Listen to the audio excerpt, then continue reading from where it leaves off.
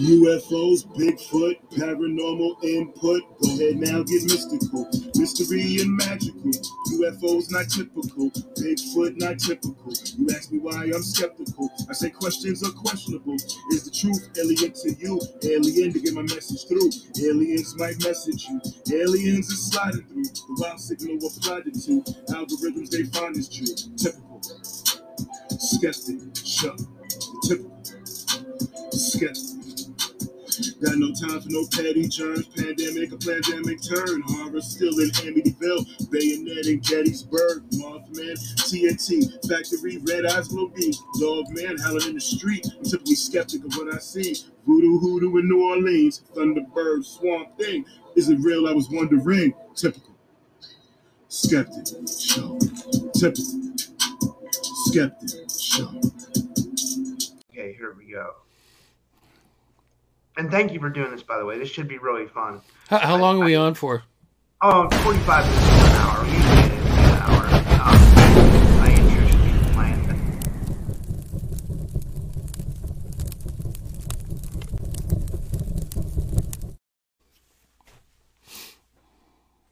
Hey, guys. Welcome back to another episode of the Typical Skeptic Podcast. I have a fascinating guest for you guys tonight. I found out about this man from Coast to Coast AM. You know, I'm a big fan of Coast to Coast AM. I always give a shout out to the show where I saw the person on, because I feel like that's important, because the Coast to Coast is doing some really good work with, you know, like George Knapp and Connie Willis and George Norrie and all those people. And, you know, I was always a big fan of Art Bell. But who I have with me tonight is I have Christopher O'Brien. And he's written books called Mysteries in the San Luis Valley and Stalking the Herd. And I'm going to get more into he's written more books than that. But that's the ones we're going to be like kind of focusing on tonight. And more about my guest. Christopher O'Brien investigated over 1,000 paranormal events reported in the San Luis Valley, located in south central Colorado, north central New Mexico, working with law enforcement officials, military, ranchers, and an extensive network of skywatchers. He's documented what may be the most intense wave of unexplained activity ever seen in a single region of North America. His 10-year investigation resulted in 3 books in the Mysterious Valley trilogy: The Mysterious Valley, Enter the Valley, and Secrets of the Mysterious Valley. His meticulous field investigation of UFO reports, unexplained livestock deaths, haunted sites, Native American legends, cryptozoology, secret military activity, and the folklore found in the world's largest alpine valley, has produced one of the largest databases of unusual occurrences gathered from a single geographic region. He is currently working with a team of specialists installing a high-tech video surveillance and hard data monitoring system in and around the San Luis Valley. His latest book, Stalking the Herd, is being called the most important book ever written, examining our relationship with cattle mutilations and how this is manifested in the modern, mutilation mystery. And I just want to give him a big warm welcome to the show. Christopher, thank you for joining me. How are you? Good. Doing good. So let me ask you this, what kind of originally drew your attention to this area, and how did this all start with you? Are you a paranormal experiencer yourself? Yes. I was followed around by 3 non-human entities 3 o'clock in the morning when I was 6, about ready to turn to 7 years old. And that changed my life. It was, it didn't leave any room for interpretation. It definitely rocked my world. And it made me instantly, as a very smart little kid, I kind of was off the charts in intelligence tests and whatever, but too bad it hasn't hasn't lasted all the way into my elder years here. But it definitely changed my reality view, and it made me devour anything that I could possibly become aware of that had to do with UFOs, Bigfoot, haunted sites, all these things that we are interested in. I'm very skeptical, though. I do require more than just anecdotal information, and I'll make note of it. I'll make note of people's experiences, and I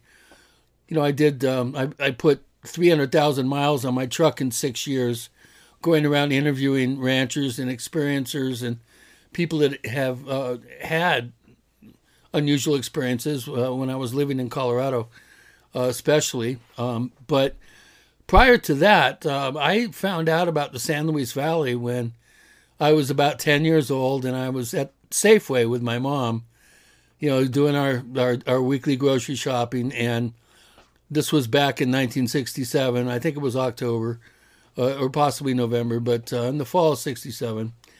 And I remember seeing the Enquirer, sitting there at the checkout lane for the grocery store, and it said "Flying Saucers killed my horse" in quotes, and there was a picture of these people looking down at this horribly mutilated horse, and I just bugged my mom for 50 cents or whatever to buy it, and she did reluctantly.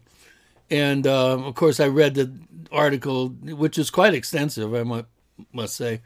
I had read it before I even got home, and they talked about this valley in Colorado called the San Luis Valley, and how this horse that they called Snippy had been found. One day it was perfectly healthy, the next day it was, all the skin was taken from the shoulders to the tip of the nose, and all the hide, the hair, the meat, the tendons, brain was gone with no break in the cranium. The heart and lungs were gone with no break into the chest cavity. This totally blew my mind as like I said, a pretty bright 10-year-old.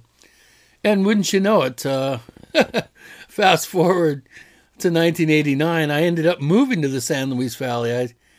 It was kind of like a default move. I was moving to Santa Fe, and I couldn't stand it there. And some friends of mine lived up in the SLV, and they said, "Hey, we got 2 extra bedrooms. Come up here." So I moved up there, and man, I may not have done that if I had known now what I know.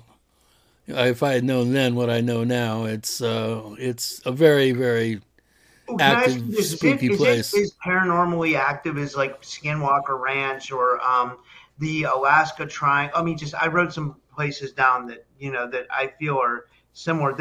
We have the Chestnut Ridge. That's kind of where I live. I don't know if you knew that. I'm from Pittsburgh. You're out here in Pennsylvania. Yeah. Oh, so yeah. I'm right by the Chestnut Ridge. Fayette County is a real active paranormal hotspot. Big time. Yeah, it runs right into that ridge. But then there's also the Skinwalker Ranch, the Alaska Triangle. Then there's the Bridgewater Triangle up in Massachusetts, where supposedly they have puckwudgies. I'm sure you've heard of that. But I mean, all these places have their own thing. It seems like the San Luis Valley is kind of notorious for cattle mutilations and UFOs. So I had to pick 2 things, right? Is that it's more than that? Well, and other things too. Other things too, but those are the 2 main things. We do have quite a unique subculture, the Hispanic subculture in the south end of the valley. Many of them direct descendants of the original conquistadores who arrived in the mid to late 1500s and early 1600s. You can go into some Hispanic little villages and towns and stuff and see red-haired, blue-eyed Hispanics, which is pretty unusual. But they have a complete subcultural belief system and very interesting, stories about and current examples of witchcraft and occult crime and so-called skinwalker type activity. In other words, adepts who are able to do shape-shifting and turn themselves into balls of light when they're in a hurry and zip around, or into animal forms. On my database, I got quite a number of sighting reports where people called a report a witch, on the move.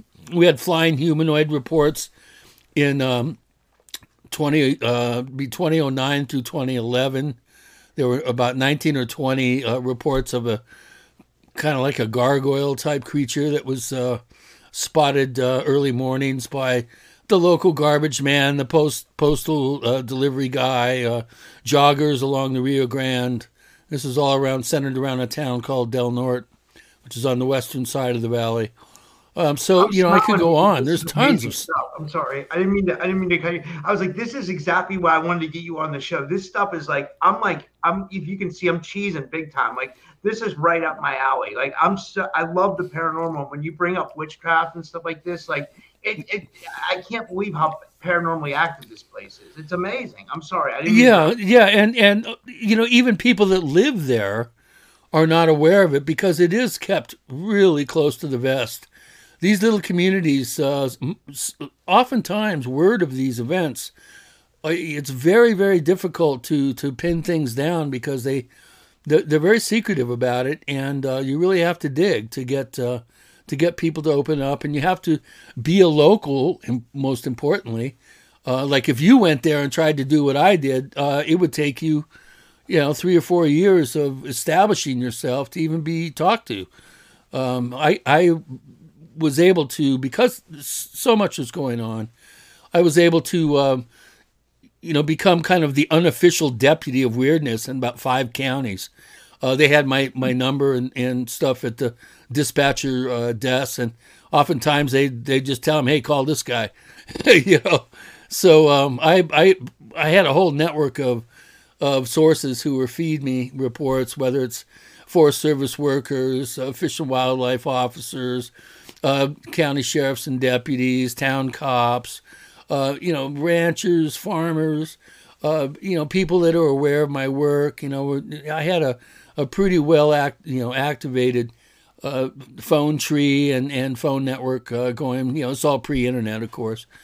92 to 2002 was when I did my 10-year research, program.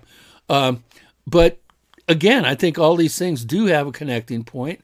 Oftentimes when we had these cheap fireworks, I call them, they're like giant bottle rockets that people would see and not know what they were, thinking that it's some sort of firework when it's actually much bigger. It's like a one of your commercial fireworks that are duds, and they fizzle out before they do anything. But they, I've seen them with a perfectly overcast sky. I was higher in elevation than it was. I was up the side of the Sangres looking down, and I saw it arc out over about a quarter mile over the tree line, on the creeks that go out into the valley. They have trees along them, big cottonwood trees and stuff. And this thing lit up the tops of the trees. Now, you can't tell me that was a meteor. The first thing that a skeptic is going to say is, "Oh, well, you're just watching meteors." Well, I've seen them so close to me. I've seen the smoke trail. I've had people report them.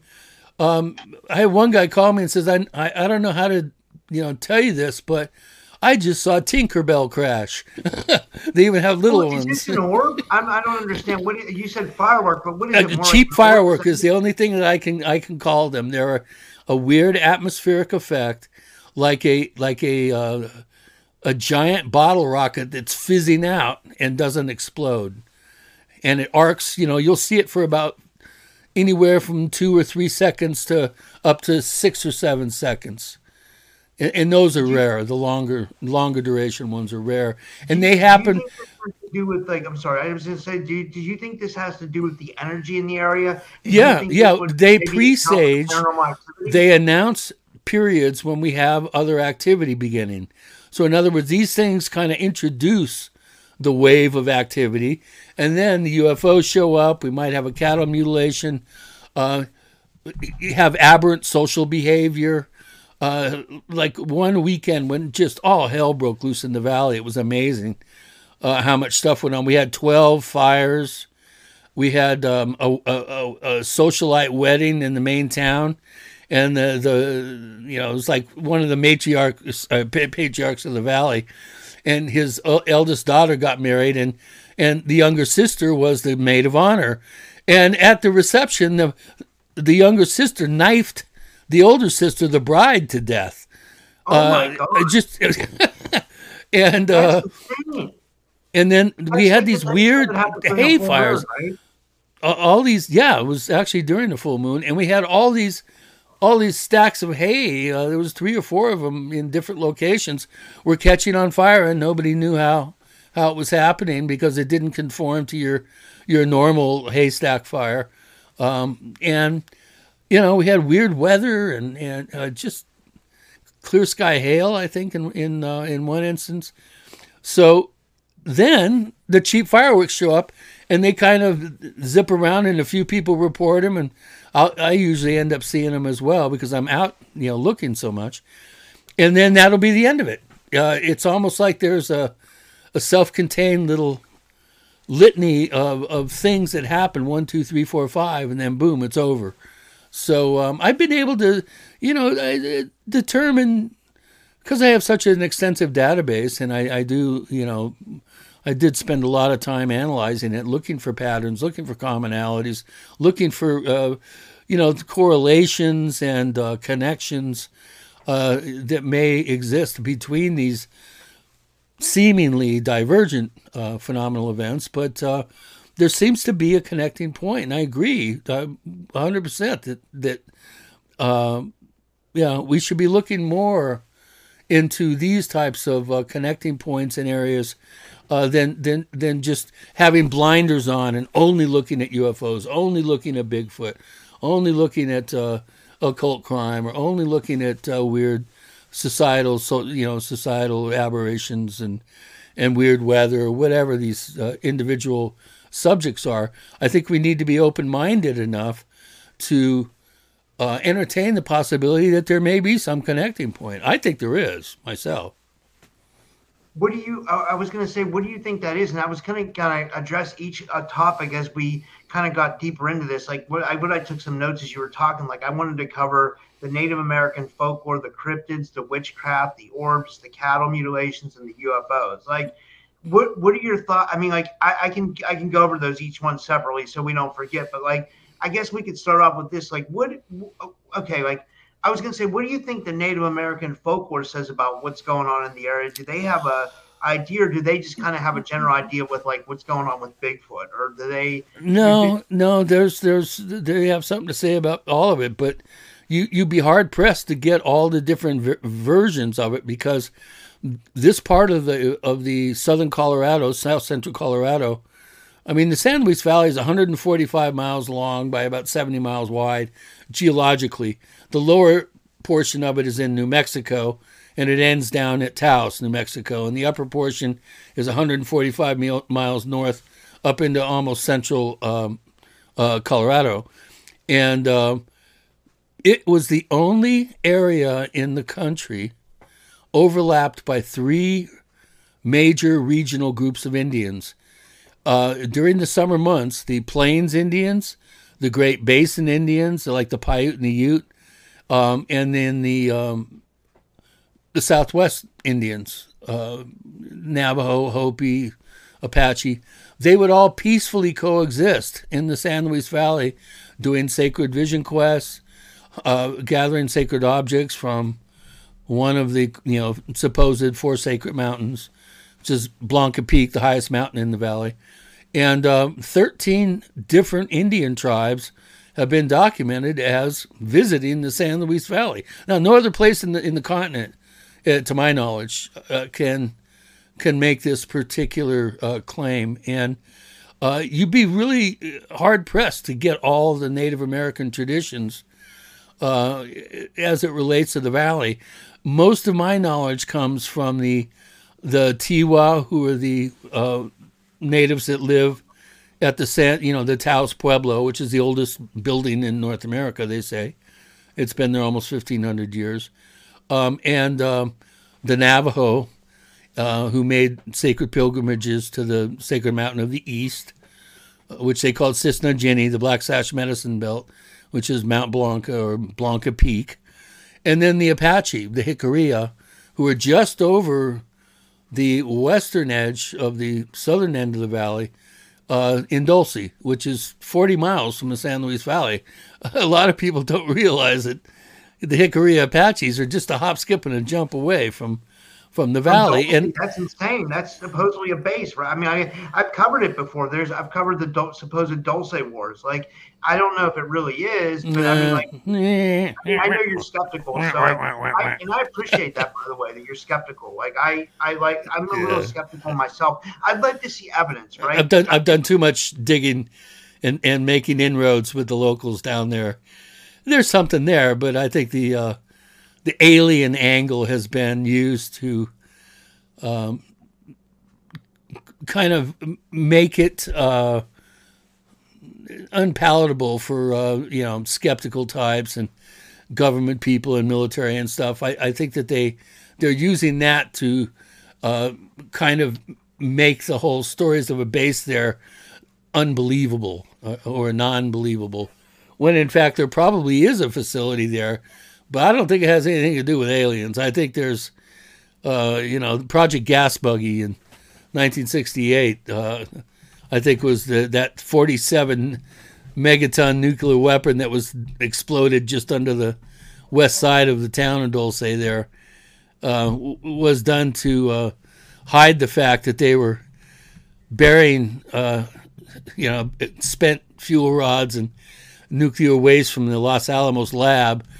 They had a tunnel going from Los Alamos straight up to Dulce, and were hauling all their nasty nuclear waste under there. And Gas Buggy was a perfect cover because the residual radiation there would effectively screen or hide the fact that there was still fissionable material that was being stored right there.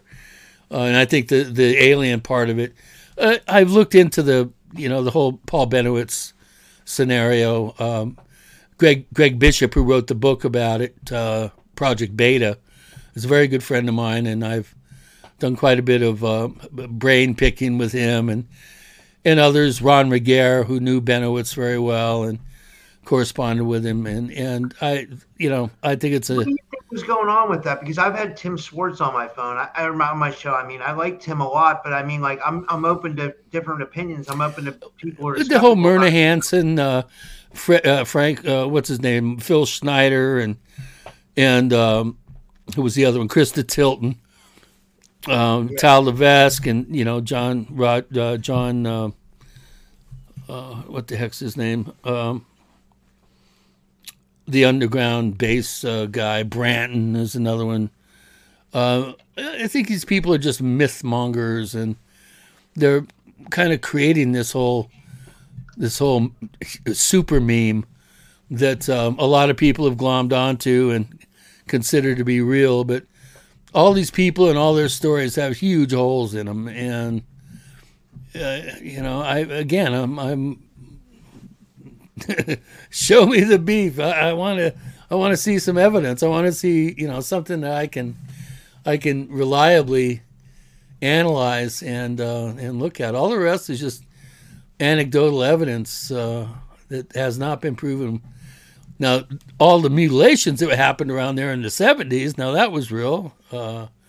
Gabe Valdez, the New Mexico State Patrolman who was stationed there, he was head of the barracks there. He investigated almost close to 100 mutilation cases around there, and also investigated quite a number of unmarked helicopter sightings and strange lights and other things as well. And I spent a lot of time with these people and spent quality time getting brought up to speed on their investigative work. And when you kind of put it all together, it just it's like a big psyop, really. Yeah, but it's weird because okay, this is why I wanted to get you on the show, because I know you believe that. Like, I've listened to a couple of shows. I don't believe anything, man. You'll never hear me say I believe something. No, I'm sorry. I didn't mean to say it like that. I meant to say that, like, I know you. I think you think that the cattle mutilations are government, but you also believe that there's something really paranormal going on in the San Luis Valley. Am I right about that? Well, I think there's something paranormal at the core of the cattle mutilation mystery.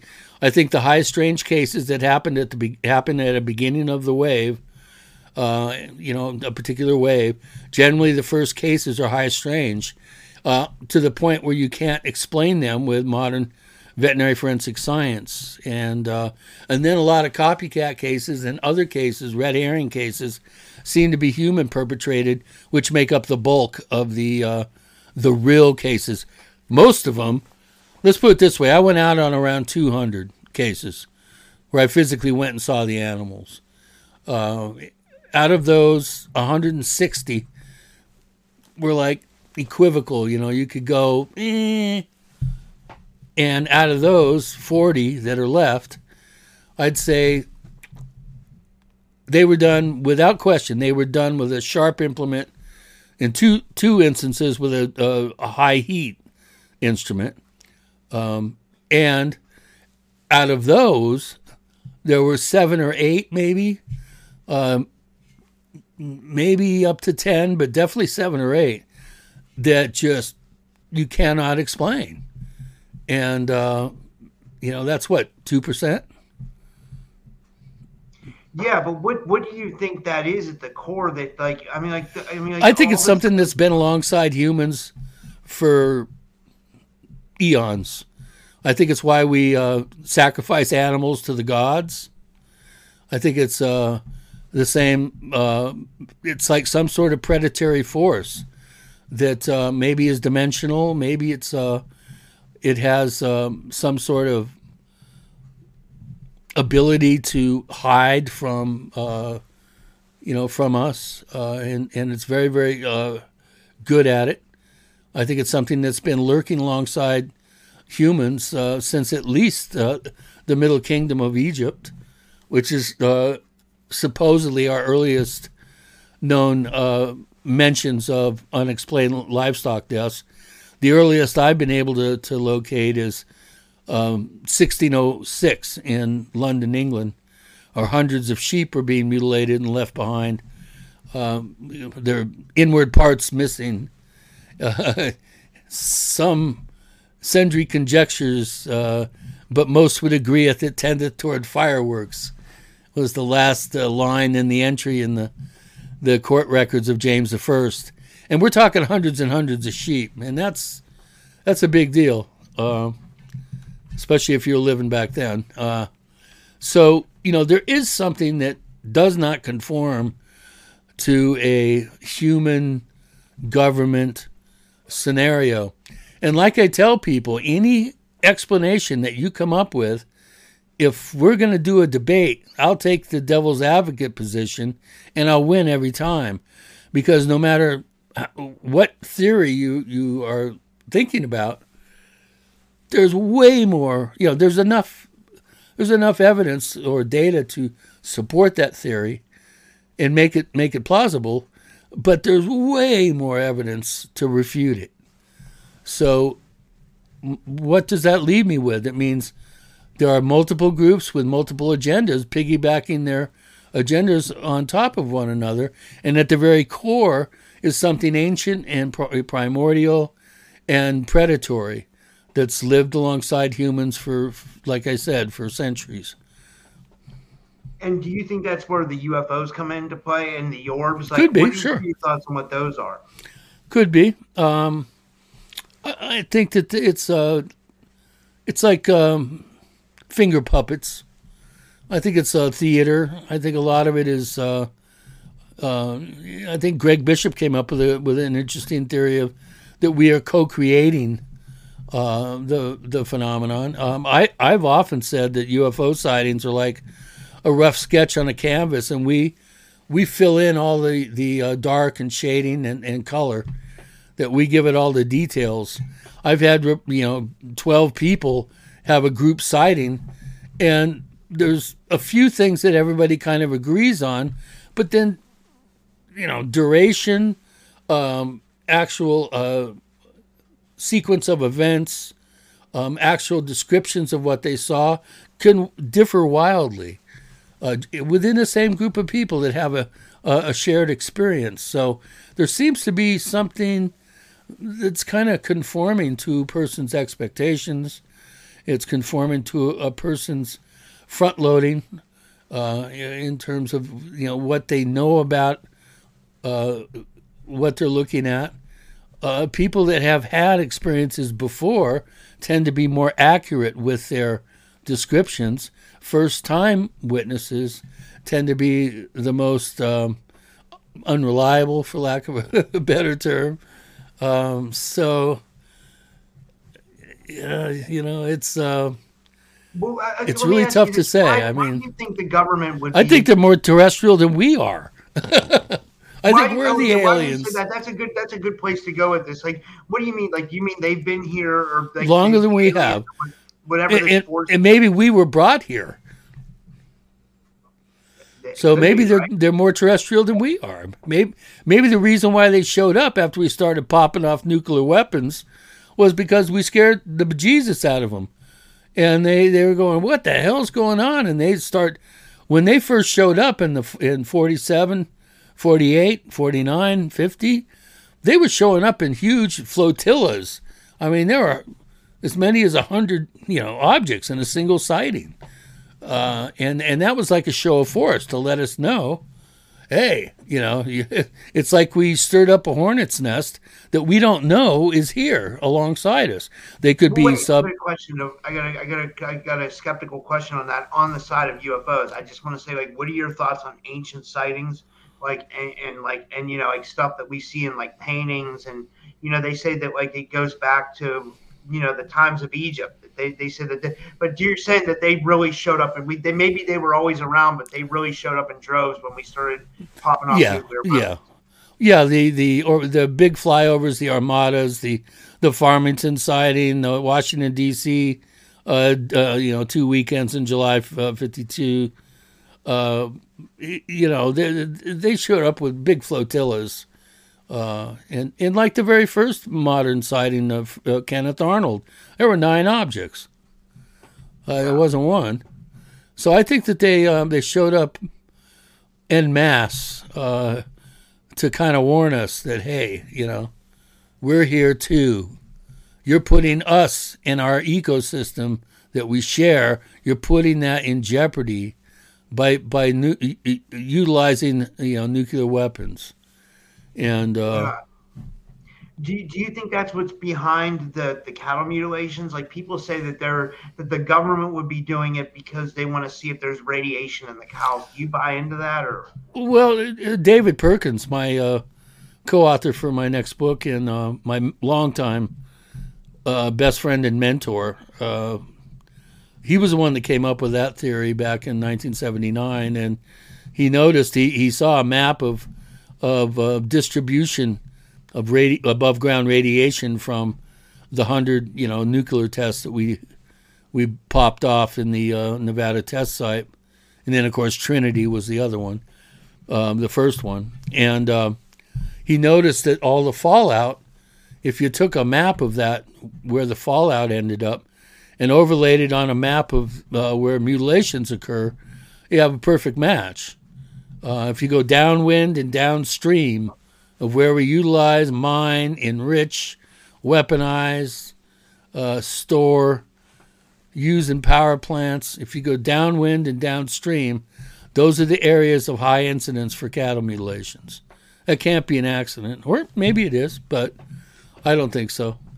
And he's the one that came up with that theory. It's the only one that really has some legs, and I remember talking to him after Fukushima happened in 2011, saying that radiation cloud that came over here, went right over Central Oregon, and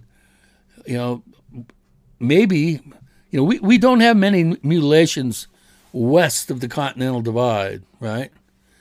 I mean, very few over the years. There have been some in Washington, some in Oregon, some in California, a few in Nevada, some in Utah, but compared to Kansas, Nebraska, Texas, Missouri, Colorado, New Mexico, I mean, it's just, they dwarf the little numbers from west of the Rockies. Well, I told David, I said, look, if there's something to your radiation, correlation, we should be seeing some cases, an outbreak of cases in Oregon. And sure enough, in 2018, 2019, we had 21 cases, which is unprecedented. And so I kind of predicted that. I should have written an article and really gone out on a limb, but I will next time. I was going to say, you know what this makes me worry about? Like, when you talk about the radiation, it makes me think of that spill that just happened in Ohio. And it makes me think that maybe some of that stuff came down here into Pennsylvania. I had bought in C60 because I don't know. I heard C60 can protect you from that kind of stuff. But I mean, like, that was just me being paranoid just because I didn't know how bad the spill was. And I don't know what lengths they go to cover this stuff up because we know they do, right? Oh yeah. So, I mean, did you have any opinion on what happened on that? I mean, I know it's not your area, but I know no. We got we just off the edge of the initial plume from that. It passed just to the west of me. I'm in upstate New York and right above the Pennsylvania border, about halfway across the top tier of the state. You know, kind of Elmira. I live. Oh, I thought you were in San Luis Valley. I'm No, sorry. I haven't been there in years. North. I moved from there 21 years ago. Oh, okay. I spent 14 years in Sedona, Arizona. Oh, that's awesome. That's because they don't have mutilations in Arizona. So, do you think we have something to worry about that spill over here, or did you worry about it? I wouldn't be fishing in any streams downstream of there. I wouldn't be hunting if it's not the chronic wasting disease in the deer herds that'll get you. It's this crap that they spilled into the ecosystem. Wow, that's so. Let me ask you this: since you're from this area, have you ever looked into the ridge at all? And like, what do you think about it? I've been a huge fan of Stan Gordon's for years. He's been on my show. Yeah, I wouldn't doubt it. Stan is one of my heroes. I've got his books. Anytime I see his name, I stop what I'm doing and I pay attention. He is one of the true pioneers. Him, Lauren Coleman. There's a few out there. Peter Jordan, Tommy Bland, people that were very active in the 60s, 70s, and 80s. Are getting up there in years now, but boy, they're just absolute encyclopedias of knowledge. And I've kind of taken it upon myself to, at least become associates with these folks and pick their brain, learn what I can. Yeah, one of the stories that Stan talks about, I don't know if you ever heard him say this, but it's interesting. He talks about these two hunters that, and this happened a lot in his Bigfoot and UFO sightings. What I'm about to tell you is he said that two hunters see a UFO, right? And then the one, I'm just going to fast forward it. I'm not going to tell the whole story, but the one hunter fires a shot. There's a UFO, and then along this fence line, and there's two Bigfoot. I'm very familiar with the story, yeah. Yeah, so what freaks me out about that story is when the hunter fires the tracer into the Bigfoot puts his hand up in the air and then it just disappears. It makes me think that we're in some kind of simulated reality or it's a hologram, right? Like it's like being projected at us or something. Right, and there was a case in Montana where a farmer saw a Bigfoot and he shot it, and the Bigfoot did this whole dramatic thing of, oh, you got me, and it staggered around and it went down to the ground, its legs went up, it was like a cartoon. And then the farmer's going, oh man, I got him, and the Bigfoot got up and ran away. That's one of my favorite stories. That's hilarious. Yeah, that's a good one. That's in Mystery Stalks the Prairie by Keith Wolverton, the Cascade County Sheriff up there in Great Falls. He just died a few months ago.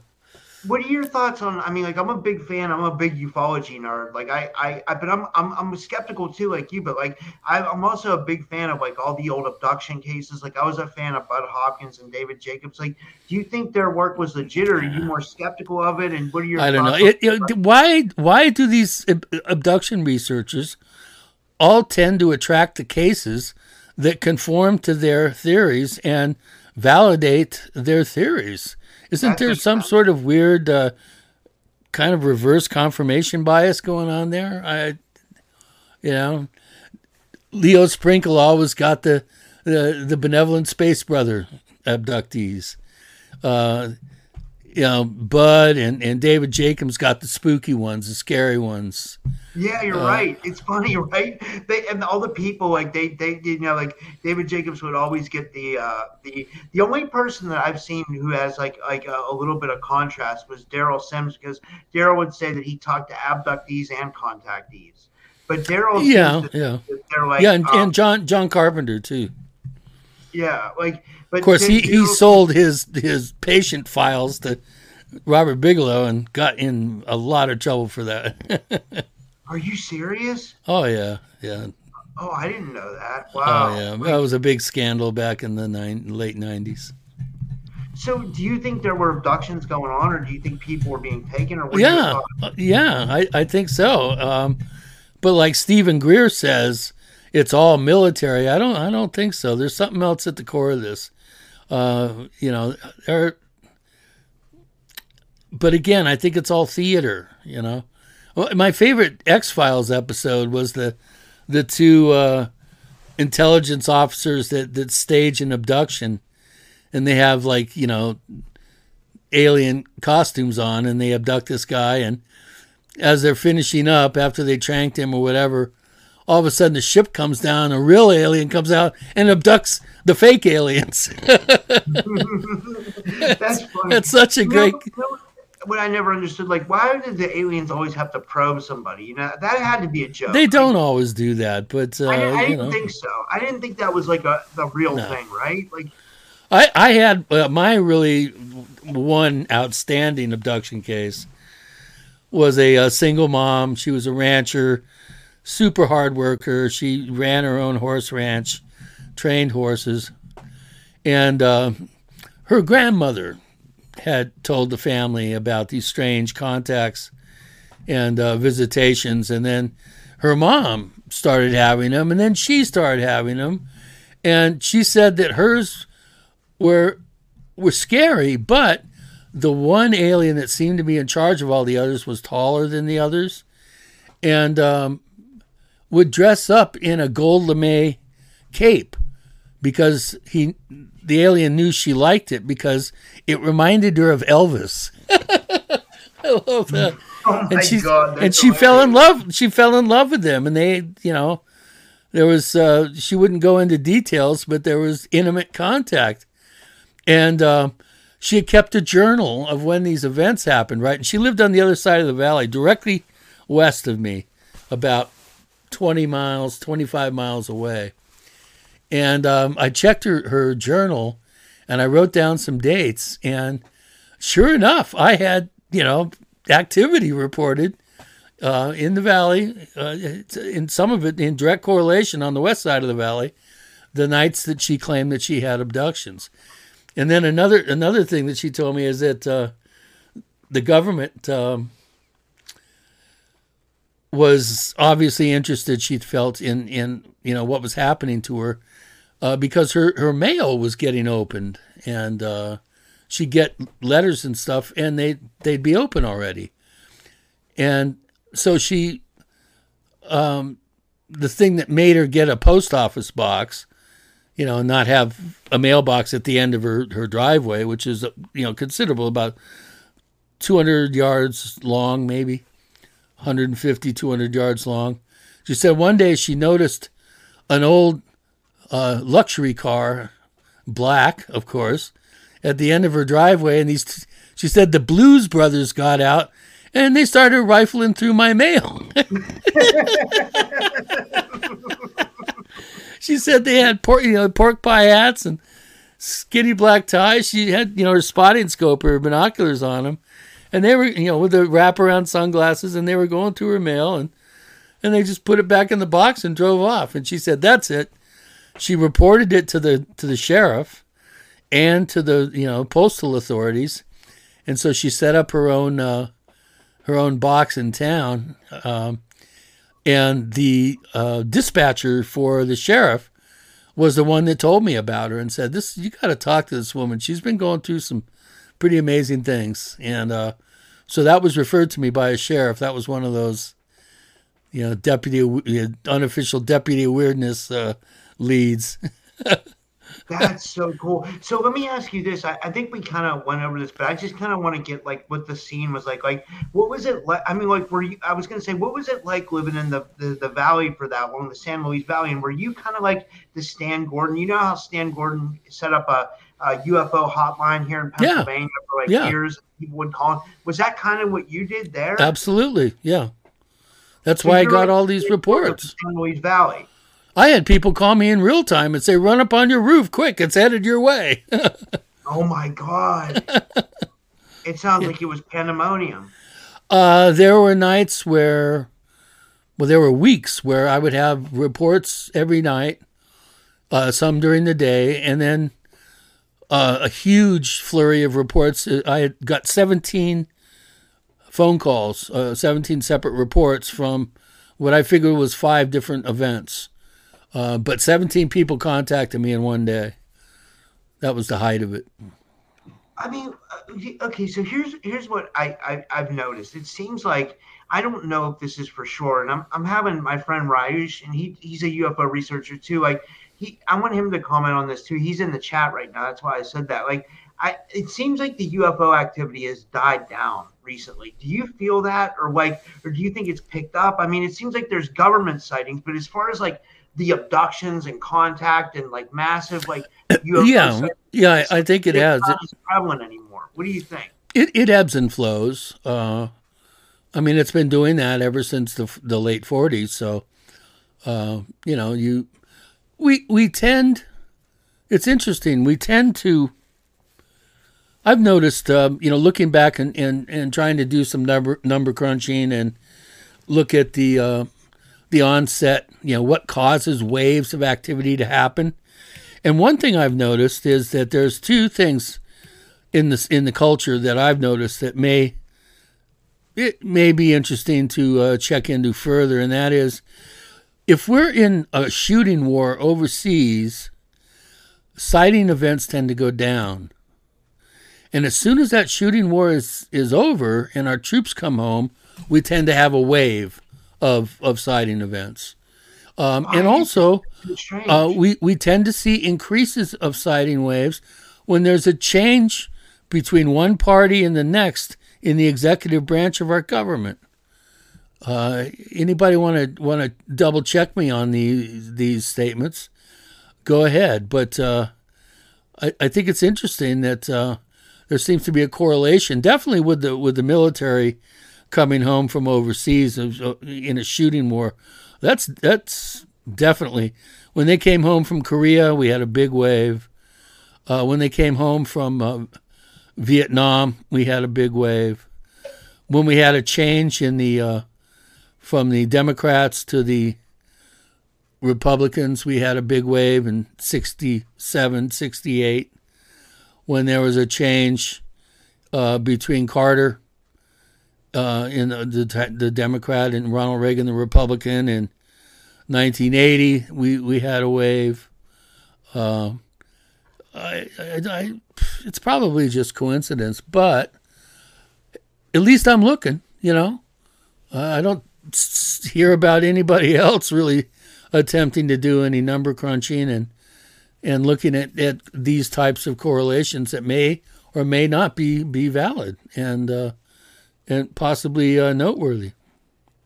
Yeah, and that brings me to one of the last topics I wanted to talk to you about. You're currently working on a UFO project. I saw a little bit up on your website. I didn't understand it. Like, can you tell the audience like what you're currently doing? Yeah, I think it's fascinating, though. Well, I wanted to try to hotwire the valley with surveillance cameras way back in the early 90s.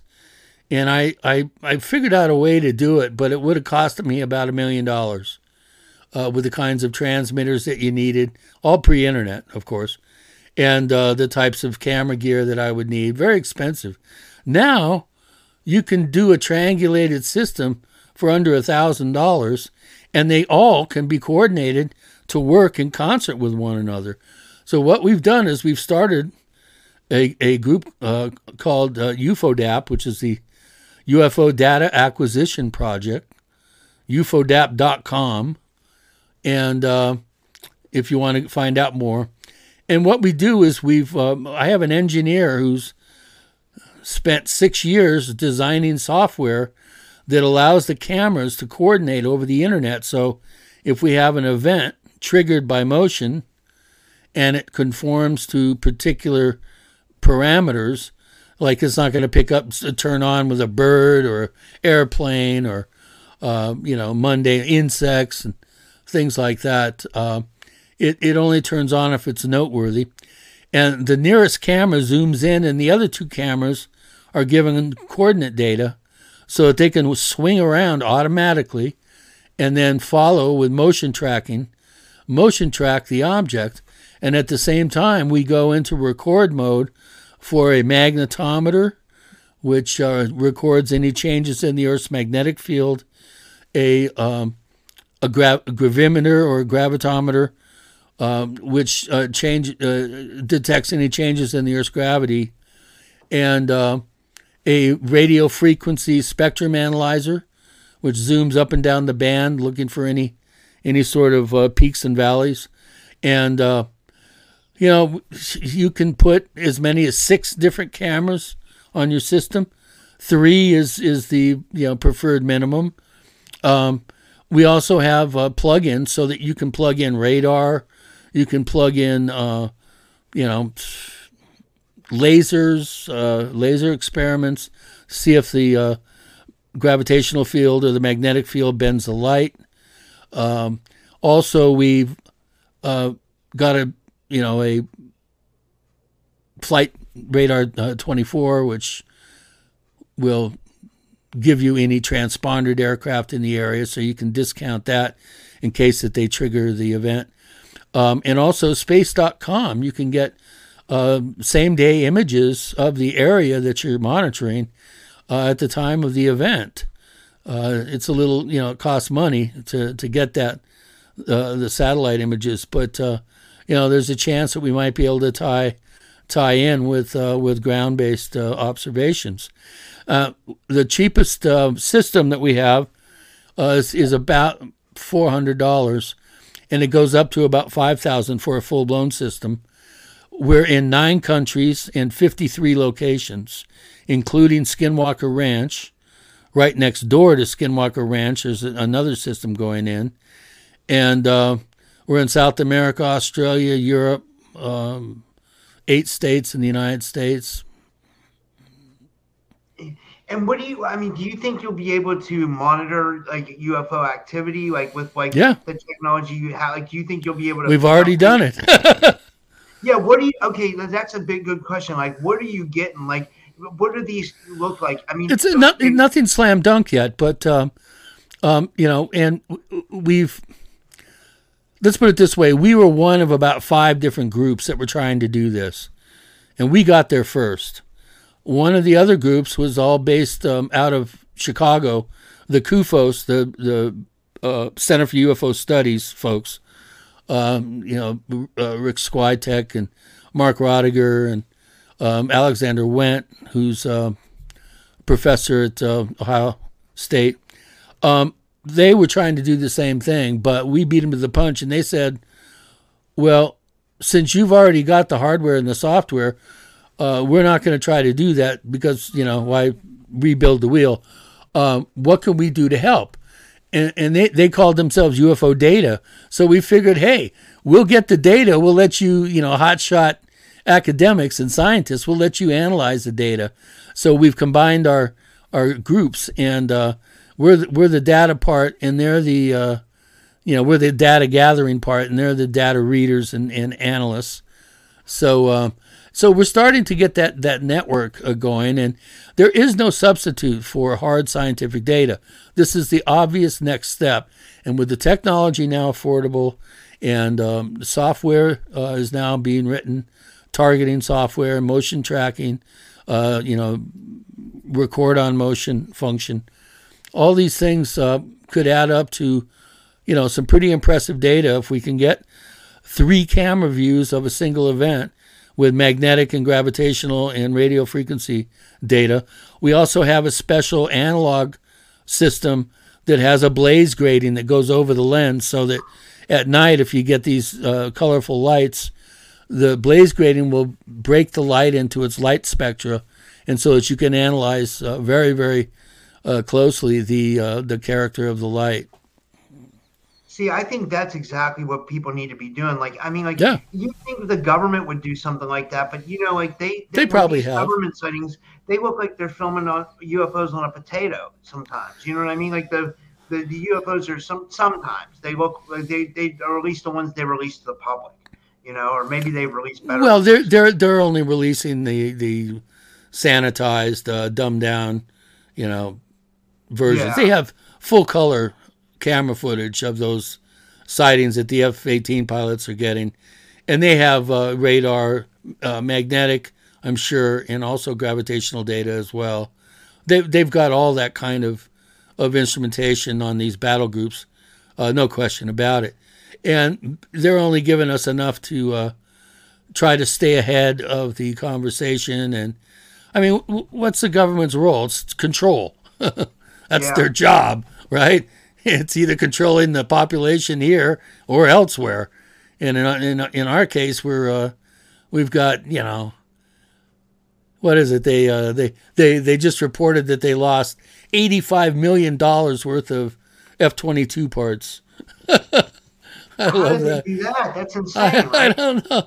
Or this little it was some sort of like oil valve that cost $380. NASA bought them for the space program. Well, when they sold them to the Air Force, I think they were charging them $10,000.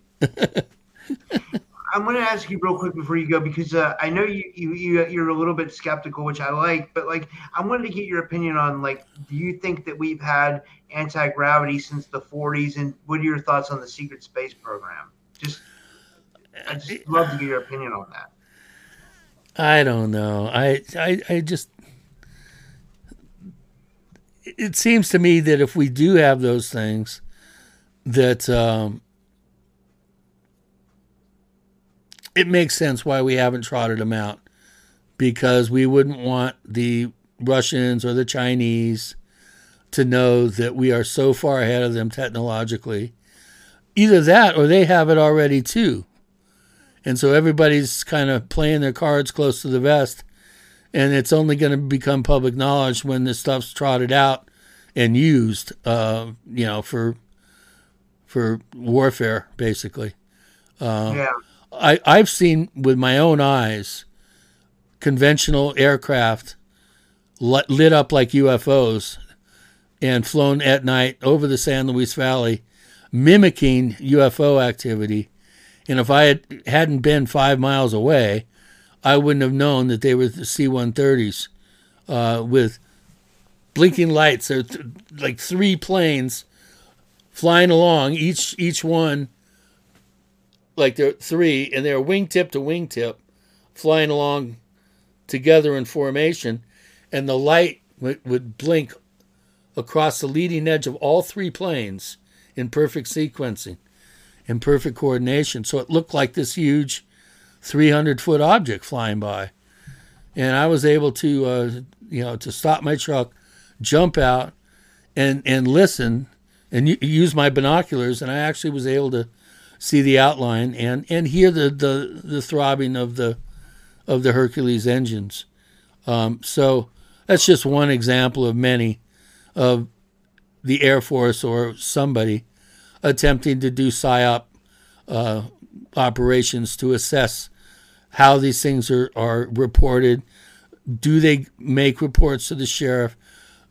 Does the local media pick up on it? What is the spin? What do the people think that they're seeing? And so I think there's a lot of, you could call them psychotronic weapons platforms that are being tested over unsuspecting populations in an effort to gauge what is going to get a response and what isn't. So there's a lot of hanky-panky going on, and everything is so stovepipe in the government that the right hand doesn't even know the left hand exists a lot of times, let alone, what it's doing. That makes sense. I mean, because when you hear these government hearings, like, they don't know what's going on, but then there's these black ops. Well, they don't care either. Right? They don't care either. Look at Kristen Gillibrand's last hearing, there was only 3 people there. All those empty chairs. That should tell you something. Yeah. I mean, you would think that more people would be interested in the phenomena. Like, I mean, I'm kind of, I'm Well, they excited. are. Nature. Did you see the article? It just came out in Nature, the most prestigious scientific publication in the world. And it was a survey done of academics and scientists, asking them, how important is this subject to you?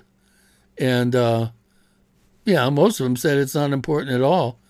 And most of them said that they just recently heard about it, with this whole new rebranding going on with the UAP rebranding, which I think is ridiculous.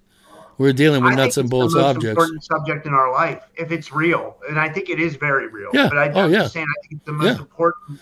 I wouldn't be spending so much time if I didn't think it was real. I don't do this for my health, that's for sure.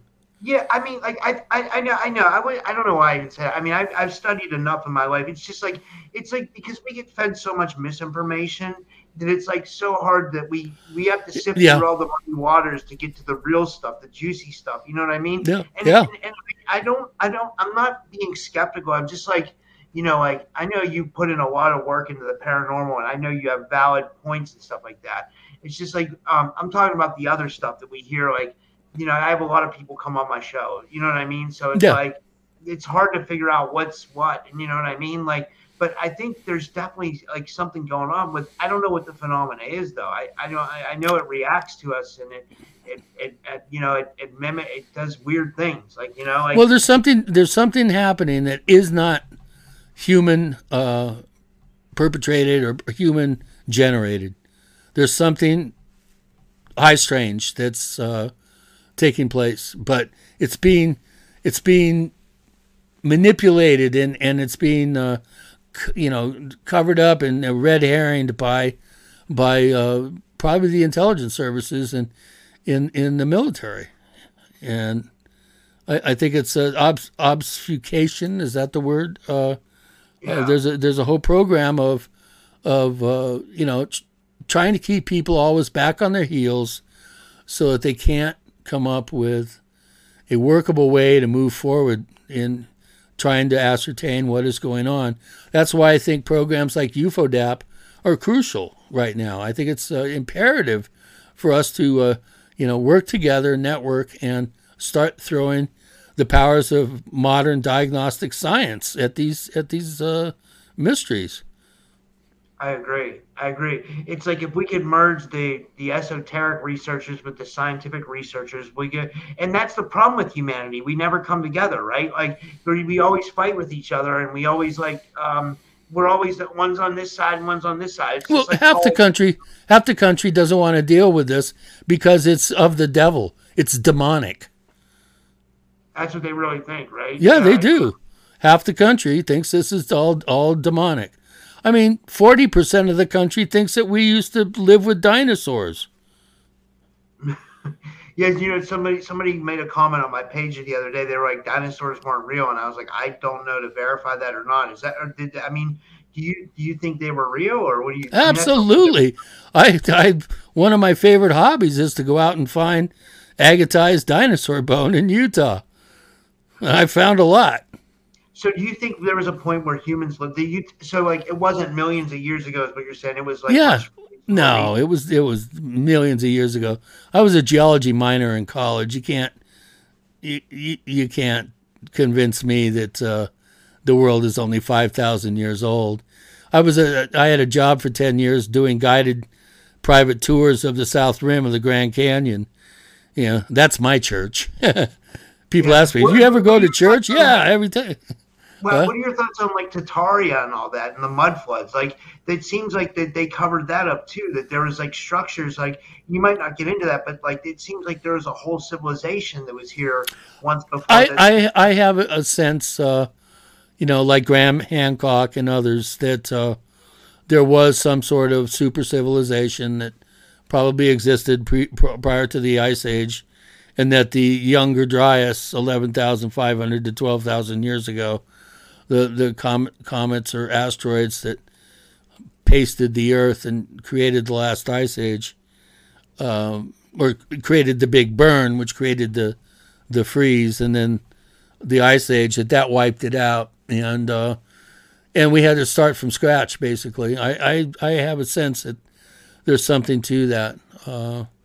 Again, that's not a popular view in academia, but it's obvious to me that the Sphinx, the work of Robert Schoch of Boston University, is just excellent. And he determined that the Sphinx is a minimum of 10,000 years old based on the erosion patterns.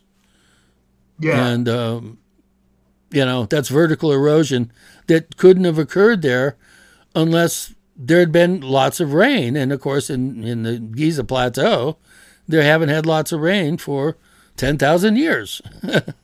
So yeah, I had a researcher come on my show one time. I won't keep you much longer. I know we've been going an hour, but I just wanted to say there was one researcher who told me he thought the pyramid functioned as a water pump. That once before the pyramid was surrounded by all water. Stephen Myers is his name. I remember that.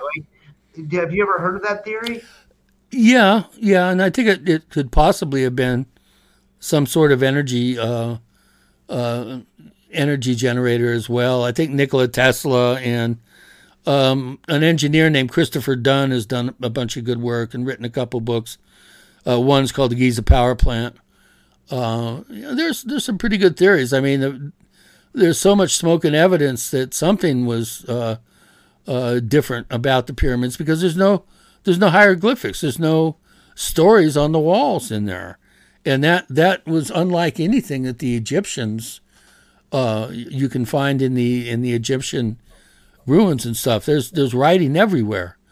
Yeah, I said this last night. Like modern Egyptologists want you to think that that's the pyramid of Khufu and that there were pharaohs buried in that pyramid, but that's a psyop because all the pharaohs were buried up at the road at the Valley of the Kings. Exactly. So it's hard to believe, but yeah, this was fascinating. But do you want to tell everybody? Thank you so much for doing this, by the way. Sure. Do you want to tell everybody where they can find your books and how they can get your books and your website and anything else you want to promote? Yeah, all my books are on Amazon. If you want to find out more about UFODAP, it's UFO, D as in data, A as in acquisition, P as in project. So UFODAP.com. I'm in the midst of changing my website from one server to another, so I'm not currently up, but I will be in a matter of hopefully a week. Hopefully I'll get it done here within the next week. So, and my website then is OurStrangePlanet.com. It's a strange planet. It's our strange planet. It's definitely strange. Well, thank you so much. And until next time, we'll have to do this again. And thank you, everybody, for tuning in tonight. And have a good night.